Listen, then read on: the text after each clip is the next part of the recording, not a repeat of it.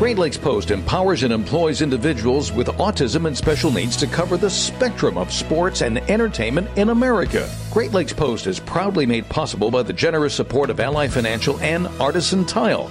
This is Anthony Ianni, national sports correspondent for Great Lakes Post. The Detroit Pistons took major steps toward their future success in last month's 2022 NBA draft, selecting 6'4", 200-pound guard Jaden Ivey with a number 5 overall selection out of Purdue. Shortly after, Pistons GM Troy Weaver took things a step further by acquiring Jalen Duren in a trade with Charlotte. Ivey and Duren will be teaming up with number 1 overall pick in 2021, Cade Cunningham. During an appearance on the Old Man and the Three podcast alongside Chicago Bulls wing Alex Caruso, J.J. Redick stated his belief that the Pistons are on the verge of making noise.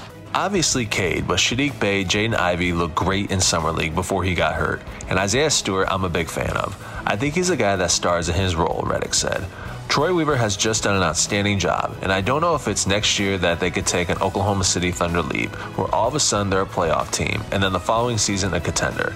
But I'm excited to see them play over the next 2 or 3 years, because I think in 2 or 3 years, they will be one of the best teams in the Eastern Conference. This is Anthony Ianni for Great Lakes Post.